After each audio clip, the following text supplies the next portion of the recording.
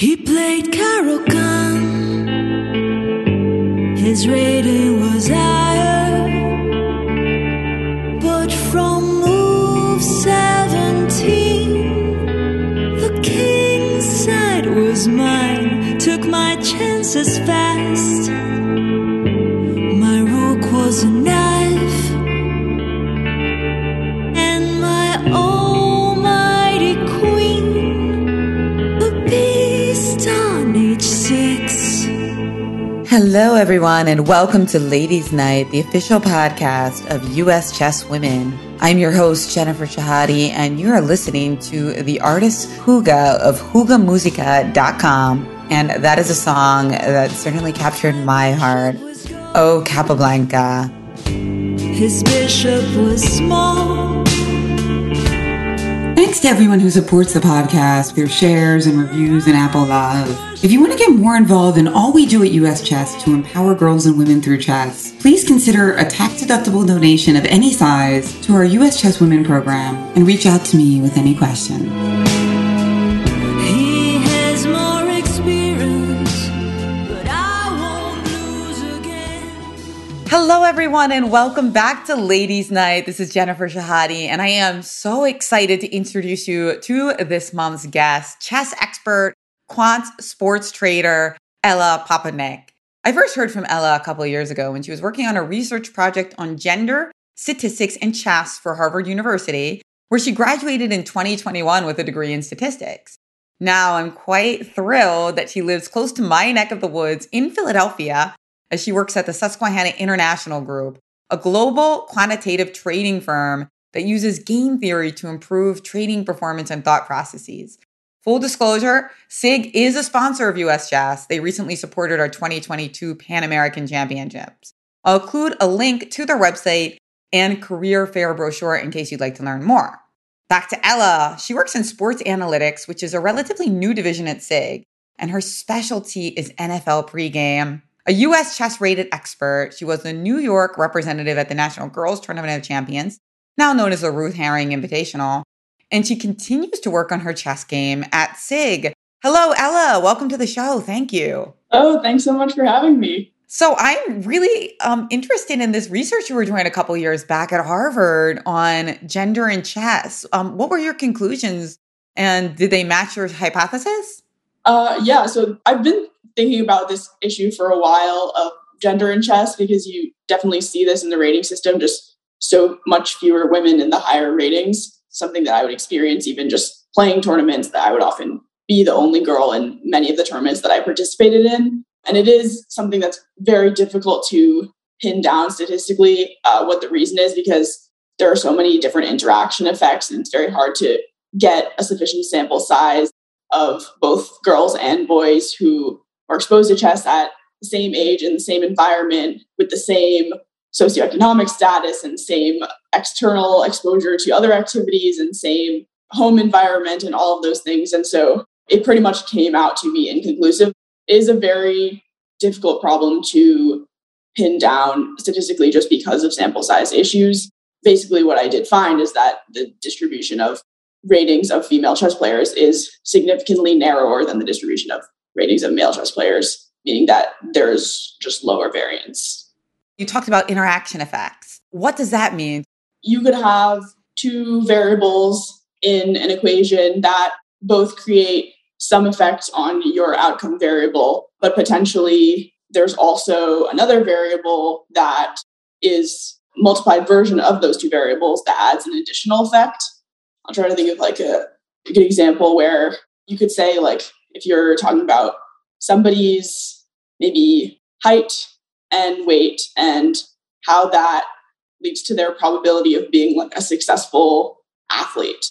And maybe you could say, oh, for every inch taller that they get, we have some increase in the probability of them being a successful athlete. And also for every additional pound, we have an increase. But then potentially you could have a third variable that is the multiplied version of those two that adds like an additional bonus in your output variable, which would be the probability that they're going to be a successful athlete. So that kind of is a common issue when you're dealing with individuals and then trying to predict outcomes where you have individuals who have so many different attributes themselves, and those attributes don't each contribute to the outcome in an isolated way, but rather there's a lot of interplay between those attributes. So is this similar to the common problem of correlation versus causation? In some ways, yeah. Like correlated variables can often create interaction effects. Understood. So it's very difficult because you have a small sample size. And I have also looked into some research with gender in chess, and particularly you have a very small sample size at the adult level. And then at the underage level, at the minor level, a lot of times you're a little restricted by different ethical issues. So that makes it even more difficult, right? When you're not even dealing with like the 10 to 20% at the youth level, you're like 5% the adult. Very difficult for sure. Although you were looking at data sets that did include young players, I think, right? Yes. Because it wasn't like you were doing an experiment or something where you can sometimes have restrictions based on age. You were looking at data. Yes, correct. And you had some issues due to sample size, but you did notice greater variance among the male distribution. And I understand because I've seen a couple people write about that. And it seems like they argue that that's because there are more men, so that there is going to be more variance. I mean, obviously you control for that. Like a simple way to think about that and to basically say whether or not the variance is a result of sample size is to say we have X number of female chess players and then we have Y number of male chess players. If we were to draw a sample of size X from the Y male chess players, how does the variance of that distribution compare to the variance of the true distribution of female chess players? And if it is still wider, then we can say with certainty that there's some other feature that is making the distribution of female chess players have lower variance. Got it. So you controlled for that and still felt you're still shown that there is more variance, although you did have a small sample size. Now, it's really interesting to me because I'm interested in this work, but I notice that a lot of times when this type of work hits the mainstream or the press, it often gets really abused in the process. And one thing that you often hear is people say that like, okay, well, women's brains are different, so therefore like they're going to be less variable and they're less likely to become very, very good. But actually, that isn't indicated by what you said because you haven't made any point about whether the variation is based on culture or biology, right? Yeah, so I don't have any kind of explanatory hypothesis that I particularly believe in, and I would love to hear various ones that people have. But yeah, so far I have not yet found a convincing argument for why we observe these distributional differences. Right. So it's a statement of what it looks like, not an explanation for it. I think that's really important. And I'm a big believer in, teaching young people more about statistics because I think that it's so important when a lot of these arguments hit the press or the mainstream, they get distorted and you really need to be able to understand how to parse it yourself. Yeah, I definitely agree with that. I think statistics is a great tool for, understanding the world around us. And I think there's a lot of misuse of statistics in the media. And so just anything we can do to combat that is worthwhile. But of course, not everybody is a mathematician or a statistician. So there needs to be like ways to kind of like break it down so that you're not getting such a dumbed down version that it's pointless, but you're also not, spending your life on it, right? So what kind of tools are best for that? I think a big part of statistics that a lot of people don't really consider when they think of the field of statistics is communication. So thinking about how to best or most effectively communicate the results that we're observing, whether it's like through coming up with analogies or data visualizations, how to express those findings to the people that will end up needing to use them. I mean, a lot of statistics is like to find out research for various fields, and then the experts in those fields will actually react to the results found by the statisticians. And so I think it's very important that the people who are taking action based on the results are equipped to understand those results. Right. Art meets math. So beautiful infographics can help every person understand these things. I love that. In my book, Chess Queens, I wrote about this idea of greater distribution and variance in male players and how when I was a kid at a chess camp, before I became a good player, there was somebody who came and showed me these statistics. And it was really demoralizing because they were kind of trying to prove why women couldn't be as good at men at chess. I was really upset by it. And I believe my brother was in the class too, and he probably remembers even more from it because he's older than me. And that unfortunately, if these statistics are poorly presented, they can actually have a discouraging effect on people, right? And that's something that this great book, Inferior by Angela Saini, goes into depth about as well.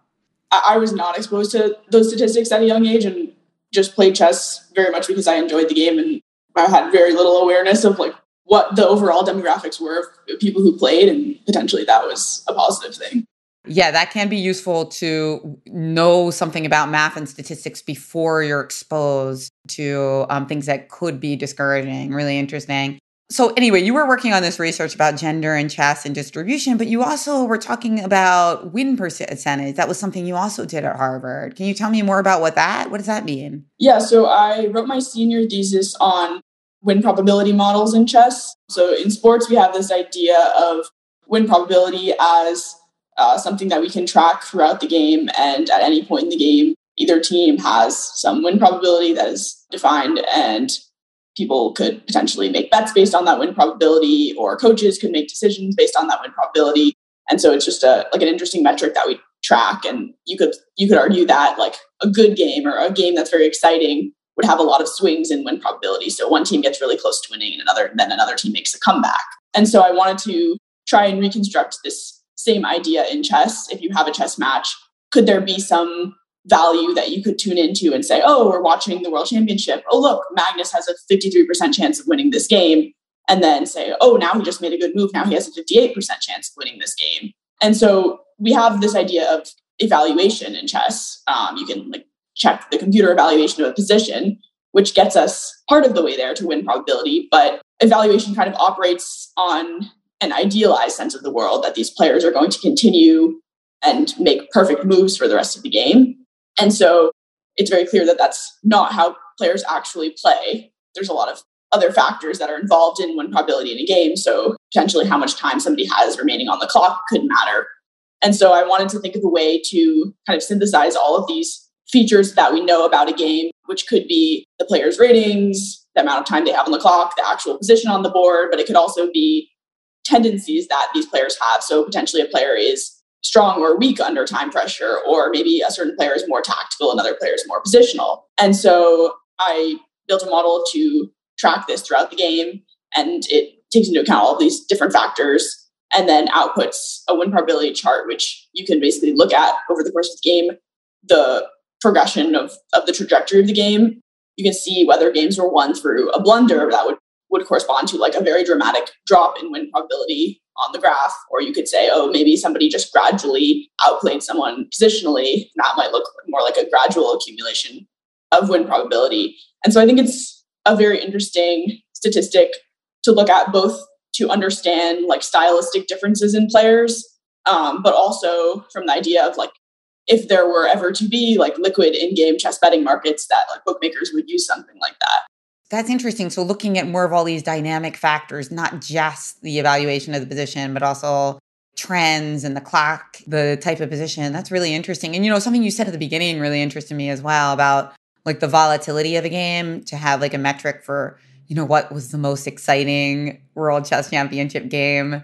Of course, very old ones, I'm sure. Yeah, absolutely. It's interesting that like a lot of chess players are very tied to eval as a metric. But if you think about, maybe you have a position where white is +2 and it's 2600 playing a 2600, that's very different in win probability than a position where white is +2 and it's a 1000 playing a 1000.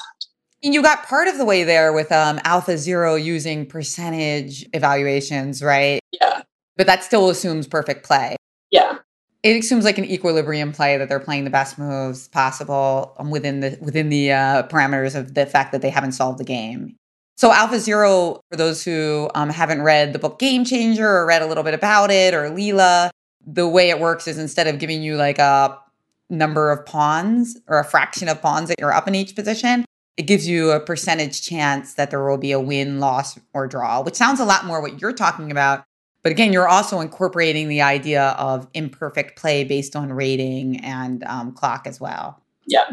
I think clock is like a huge factor, where you could have somebody who's winning, but they might not have enough time to actually let that advantage materialize into a win. And then it's very interesting because you could train somebody against that AI and say like, well, what's the best move here considering that your opponent has 3 minutes on the clock versus whether they have like 40 minutes?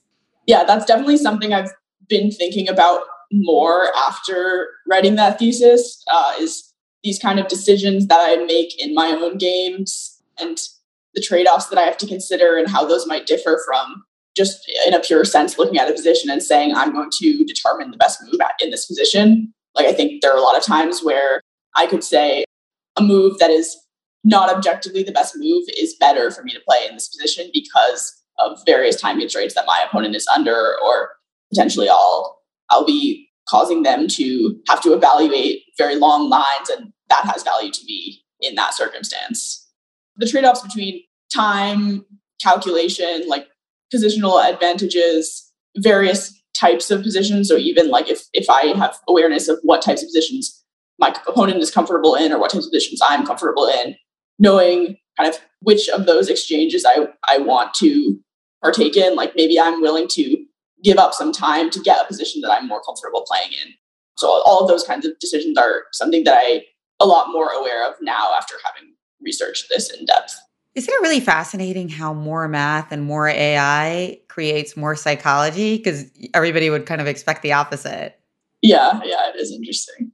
As a poker player as well as a chess player, it's fascinating to me because when you hear people like Fabiano Caruana or Magnus Carlsen talk, sometimes they do speak in this way now that has all of these psychological and probabilistic factors. And yes, if you unpack it, it makes sense why, but it's also just so funny that it becomes so precise that you're forced to become less precise. Yeah, no, I mean, I think a lot of people think of chess as just like game of infinite calculation, but when you actually are, experiencing playing it, there definitely are a lot of psychological elements and factors that are worth considering that maybe might not adhere to like the pure rigid calculating framework that engines evaluate chess in, like are productive in human versus human matches. Do you play any other games like poker, word games? I recently learned poker since coming to SIG. So there's a very big poker playing culture at SIG. And it's like part of our education. We have poker class once a week. So I've taken up poker since that. But before, I pretty much exclusively played chess. How's your experience in learning poker? Did you catch on quickly because you're so invested in statistics, or were there any kind of like just habits that you have that were really difficult to break through? I think it's taught in a very game theoretic, probabilistic way at SIG. And so I think that came very intuitively to me because that's the mindset that I'm used to thinking in, is kind of reactionarily thinking about what my opponents are thinking. And that's a feature of chess, of course. And so I would say came pretty naturally to me through that, but it's definitely a very complicated game. By no means have I mastered it. We pretty much exclusively play 7-card stud. And so obviously like a less common version of poker. So I think I have less exposure to sort of like mainstream poker that most people play. But yeah, no, I've enjoyed playing it so far and definitely intend to like continue playing it even after sort of our poker education concludes. And what's your favorite hand? My favorite hand? Well, we play stud high, but I mean, any hand that's winning. Love it. So if you were hired by a world championship team, let's say, to help with the match with sports analytics applied to chess, like what would your approach be? So I would say in sports analytics, we have two kind of schools of thought, one of which surrounds, we have rules, the way the game works, how do we optimize to like increase our own win probability? And then the second one is, how do we want the game to look? Like, how can we make the quality of the game better? What are the rules that could potentially be changed? And so along the lines of making the game better, something that Jared and I have talked about is the idea of playing the tiebreakers before the original match in the Chess World Championship. So if players went into the long games knowing who had the edge in the Blitz tiebreaker, I think that would be very interesting, and it would definitely impact kind of the decisions that people make and the way that they play. I would say along the lines of actually optimizing an individual player's win probability, I would think a lot of the trade-offs that we talked about earlier would be very important. So probably like world championship level chess players spend the majority of their time focusing on how to find the best move. Like, this is the most simple unit of what a chess game is made up of, is decision points at which each of which you're trying to make the best move. And in some of those decision points, players could potentially benefit from thinking about other trade-offs. So maybe you have 10 minutes on the clock and you know that you will definitely be able to find the best move if you spend 5 minutes. But maybe the second best move is only 0.1 worse than the best move. And so maybe you can find that in 2 minutes. And that 3-minute difference might be worth more in a future move than that 0.1 eval difference. And so I think getting players to understand those trade-offs would be a big factor in coaching. And I think approaching it from a more human perspective, like saying there are errors that we expect your opponent to make and you to make, and people aren't going to be able to calculate at the level that computers can. And so how should you change your game to reflect that rather than trying to mimic the behavior of the computer? Sounds like that would be incredibly valuable for so many chess players, not just the strongest. I mean, I think this framework of thinking about chess is fantastic. And I also love what you said about you and Jared. Jared is a friend of mine, by the way. He and you were speaking about this, having the tiebreak at the beginning. My brother is also a fan of that idea, Greg Shahade. Shout out to him. I love what you say about using sports analytics to make the game better rather than just making people good at the game. Is that something that you're invested in? Is it more of like a theoretical thing? Yeah, so the NFL actually does have a annual contest called the Big Data Bowl, where NFL Director of Analytics, his name is Mike Lopez, releases a really big data set, which is called player tracking data. And it's basically like XY coordinates of every player on the field throughout the plays and throughout a bunch of games. So they have GPS tracking devices in their shoulder pads that you can follow exactly their movements and the movement of the ball, and can kind of animate these plays and perform statistical analysis on them. And so some of the questions that when they release this data that they ask to people participating in this competition are, what are rule changes that you would propose? And you could have rule changes that you'd propose to make the game safer, for example. So like in football, it's known that like kickoffs are a very dangerous play of the game. Like a much higher percentage of injuries occur on kickoffs than on any other individual play.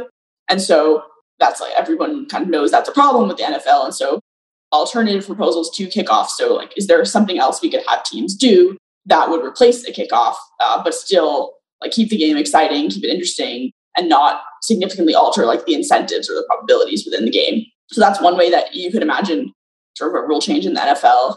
There have also been proposals in the NBA around like the idea of creating like a 4-point line.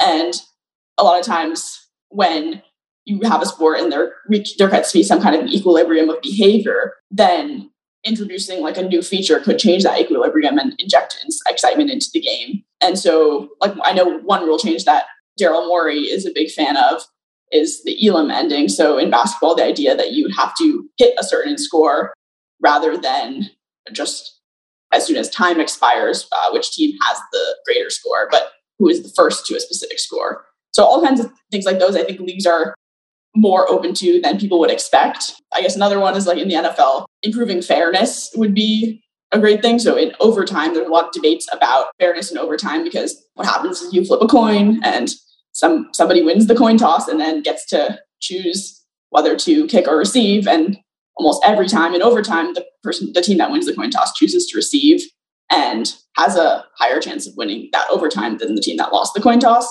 And so my dream proposal for that is having like an auction where the team that is willing to take the ball on a deeper yard line or yard line closer to their end zone gets the ball. So you could have like the coaches, they could dramatize it. I mean, I think the NFL would love this. Like you have coaches standing at each other's 49 yard lines, and then they say, take a step back. Okay, 48 yard lines. We'll both take a step back. And at some point they get near the 15, and maybe somebody is willing to take it at their own 15, and the other team actually would rather play defense in that situation than take it at their own 15. Those kinds of proposals are things that I think are very exciting in sports. And I think that there definitely is some opposition because people are familiar with the way that sports have been for years. But they definitely have the potential to make the games like more exciting and more interesting and like a new strategic element that didn't previously exist. Well, I love your passion for that. And you mentioned Daryl Morey. He's also a big chess player. Yeah, I one time played him on chess.com. How'd you know it was him? We were in actually a Bitcoin chat together on Telegram called BTC Nation. And so I reached out to him to see if he would talk at our sports. We had a sports analytics group at Harvard. And so we got connected through that. And so I friended him on chess.com. Well, apparently he's pretty good at Bughouse. So might have to get a game in Philly together. Yeah, I'm down. He is the president of the Sixers now, having previously worked famously for the Houston Rockets. Now, you mentioned something else interesting. You mentioned a lot of interesting things there. But one thing that I really like is that you have this tendency, it seems, to front load the drama, right? So to maybe move some of the drama from the end of the game to the start of the game, like with the tiebreaker or with the auction, which I think is super interesting. And, Greg and I once devised a tiebreak system for a chess playoff where there was only time for one game. And so, of course, that's an issue in chess, right? Because somebody has to get the white piece, and so somebody has to get the black pieces. Yeah. So similarly, there was like an auction to see how many minutes black was willing to take in order to get those draw odds. So it was like an auction Armageddon game, which was really interesting. I think we ended up having like 3 or 4 of them, but it was interesting to see like the convergence that like people would just kind of figure out, even without analyzing or thinking about it that much. Because one thing about great chess players is they don't really usually seem to read the tiebreak rules until they're in a tiebreak. Yeah. But of course, they still seem to reach some kind of like optimal or equilibrium point really quickly. But I have to say, though, I feel like some of those front-loaded drama ideas, it seems like not everybody likes them. They have like a more traditional view that it should always be like the end that is like the dramatic competitive part. Yeah, well, I definitely think from sort of like sports industry mindset, like broadcasters benefit from having everybody watch until the end. Right, of course. Yeah. And having something that's kind of like really exciting, but some people might find gimmicky. Yeah. If you miss that. Yeah. And I think it's just traditionalism as well. But I'm really happy to hear about that because it seems on the face of it to be something like, well, if you were a company that makes profits by analyzing who's going to win and how they're going to win more than the other companies or other bettors, how does like making the game better help you? But I guess the idea is it like helps the whole industry and keeps people excited, which is a really encouraging trend, I'd say. I think it's fun when things are out of equilibrium. Like in basketball, it is optimal to shoot more threes, and people have kind of realized that. And if you look at basketball over the last 20 years, like you can see there's a dramatic shift towards shooting more threes. And then if we say, okay, now we're in a state of the world where people kind of realize that, how could we sort of re-inject excitement into the game in a way where things fall out of equilibrium? And that could be including a 4-point line or changing the value of the 3-point line or anything like that. I think it's all about kind of having a state that you're in. And when you reach this equilibrium, thinking about how can you kind of like change that to make it more exciting, or where do you reach a new equilibrium and which teams are going to reach it or kind of realize the ideal strategy most quickly. And that's, in my opinion, like how you should be able to identify winners. Like when the game changes in a way that was unexpected, or a way that people haven't yet kind of realized was the optimal strategy or haven't settled on anything, that the teams that can most quickly and optimally take advantage of that, like should be rewarded for their ability to do so. But it's a different type of skill, right? It's like brains versus strength and consistency, one might say. And I kind of see similar things in poker as well. Whereas if you like switch up the rules of the traditional no limit hold'em, it creates some like bounty or moving the button or win the button, that different types of people benefit from that. Yeah. It's not necessarily smarter, but certainly smarter in a different type of way. Yeah. I mean, I think it's kind of the idea like Fisher random in chess. Like there's no kind of preparation that can make you better at it. It's just like understanding the way that these pieces operate together and being comfortable using them in unusual ways that makes somebody good at that. There's different types of players that just seem to excel at that more quickly. It's very inspiring. How did you end up at SIG, by the way, at Susquehanna International Group? I first encountered SIG at the Sloan Sports Analytics Conference in 2019, which is Daryl Morey and Jess Gelman's conference. And SIG had a booth there, and I was walking by the table, and somebody at the booth complimented my backpack, and I said, thank you. And I kept walking. And then she said, hey, no, you're supposed to come over here after I compliment your backpack. And so I came over and started talking to them, and they mentioned that they were having an event that night. And so I went that night and met a bunch of the team that I currently work with. And I thought what they were doing was super, super interesting. We talked a lot about sports betting markets and prediction markets in general, which a lot of people on my team are very interested in. And that was something at the time that I had just gotten into and was very excited about. That was, I guess, my sophomore year of college. And then I interned at SIG my junior summer and was working on the sports side of things. Also got a lot of exposure to options pricing, a little bit of exposure to poker, a lot of exposure to forecasting. And so I really enjoyed all of these various things that I had my hands in while interning at SIG. And I decided to come back full time after that. Fantastic. Well, I'm glad to hear it. And the Sports Analytics Conference, the MIT Sports Analytics Conference, run by Jessica Gelman and Daryl Morey. I actually spoke at that last year online during the pandemic. It was with Hikaru Nakamura, Robert Hess, and Daryl Morey, and Danny Ranch. I believe I saw you in the chat for that session as well. Yeah, I was there. Yeah. And then this year it's in person in a couple months, right? Are you going to go to that? I'm not sure yet. I would like to. It'll depend on if SIG makes a trip. Right. Everything is always up in the air these days, huh? Yeah. You got to roll with the punches. Yep. But you are involved with SIG and their North American Corporate Chess League. So you are actively playing chess at SIG. Who is the best chess player right now at SIG? Oh, I don't know, actually. We had a lot of strong players that left recently, but we still have been doing well, I would say, in the Corporate Chess League. I think we got second this past season, which was solid performance. I think we had a first and a third, so I guess the second was what we needed. But yeah, we have a lot of active chess players. We play in these events online. SIG usually sends a team to Amateur Team East. And we also have a group of us that get together once a week after work and play in person together. And so that's been super nice just to meet people who play. A lot of people on my team play. So I have my daily games on chess.com going with various people on the team. Chess is big at SIG, but even just like games overall, there's like a community of people who play that game. Is Wordle too easy for people at SIG? I feel like you guys are... I don't know much about it, but I am aware of a large group of people who are into it.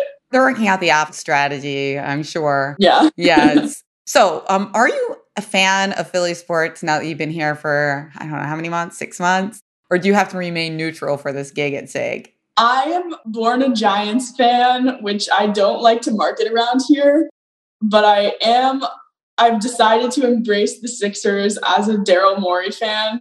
So I was never like a super big New York basketball fan. So I think I can be a Sixers fan, very much admire what Daryl Morey has done in basketball and just for the sports analytics world in general. So I can say I'm a Sixers fan.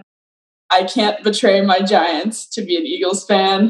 So I think I'm sticking with the Giants. All right. Well, not yet. Maybe, we'll see how long you can last with that attitude. Well, I don't wear my Giants gear around. I used to wear it in college in Patriots territory, and I would like get people yelling at me and like throwing trash. I don't think I'm going to do that in Eagles territory. Well, it's been really an amazing time talking to you on Ladies Night. I really appreciate it. And to, of course, for SIG for helping set up this interview, Susquehanna International Group. You can find all about them. I'll put that link in the show notes. And Ella, we can follow you on Twitter, right? Yes. Is there any other social media networks we should follow your? I mostly use Twitter. Yeah, I'm Chex Matrix on Twitter. That's the main one I use, I would say. And what's Check Matrix mean? So my username on most platforms is Check Matrix, which is like checkmate, and matrix, which is slight allusion to statistics. But that was taken on Twitter. So I had to do Chex Matrix. And that is just because I like Chex Mix. All right. There you go. Yeah, I got it. Chex. Not that deep. Yeah. CHEX Matrix on Twitter. Follow her and Susquehanna International Group. Go check them out. Sounds like a great place to intern/work for. I've got a lot of good friends there. I can attest to some good people there. And we have a big thank you to them as well for sponsoring the Pan American Championships. Ella, thank you so much for coming on Ladies Night. It's been amazing. If you like what we're doing at US Chess to encourage women and girls to explore STEM fields, accentuate competence, and approach an even ratio with a focus on intersectionality, your donation to our US Chess Women programs is always appreciated and tax deductible. The US Chess suite of podcasts, including Ladies Night, are produced and edited by Jason Andre at 7 Season Films, Photography and Media. Please visit 7seasonfilms.com to find out how to start your own podcast. Don't forget to listen and subscribe to all US Chess podcasts, from One Move at a Time, Cover Stories, and The Chess Underground. Till next time, may every night be Ladies' Night. Now according to Stockfish, I got it all wrong.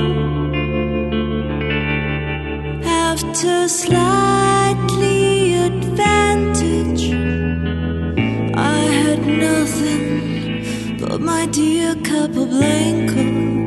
You tell me we learn more from our defeats. Who needs victories?